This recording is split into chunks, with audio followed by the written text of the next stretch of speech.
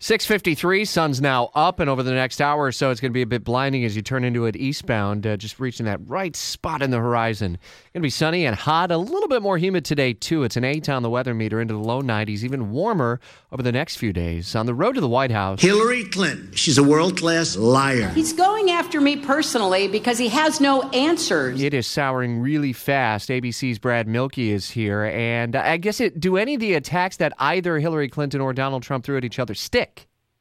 Well, that's the thing. That's the sort of the question we were all asking each other at the Trump Soho in Manhattan yesterday, because it was a 41-minute speech, a 41-minute takedown of Hillary Clinton, laying out the case sort of A to Z against her, emptying the playbook, whatever you want to call it. But these are all attacks that we've heard on one level or another throughout the years from Republicans. So I think while it was kind of red meat to Republicans, maybe even an olive branch to people on Capitol Hill who'd kind of been waiting for a speech like this, I don't know if it's going to actually change people's minds unless sort of the totality of thinking, wow, this woman is really corrupt, she's she's a liar, whatever Donald Trump is calling her.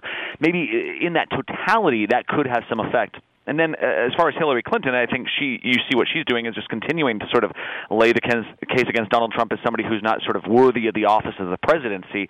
And so, yeah, we'll see what happens. But I'm not sure yesterday actually changes too much. So you take a step back and you look at the week for Trump. I mean, there's been a lot of shakeup of the organization with his campaign manager out and adding more staff as well. I mean, is this a buildup to kind of a new layer for the Trump campaign, unlike what we saw during the primary season?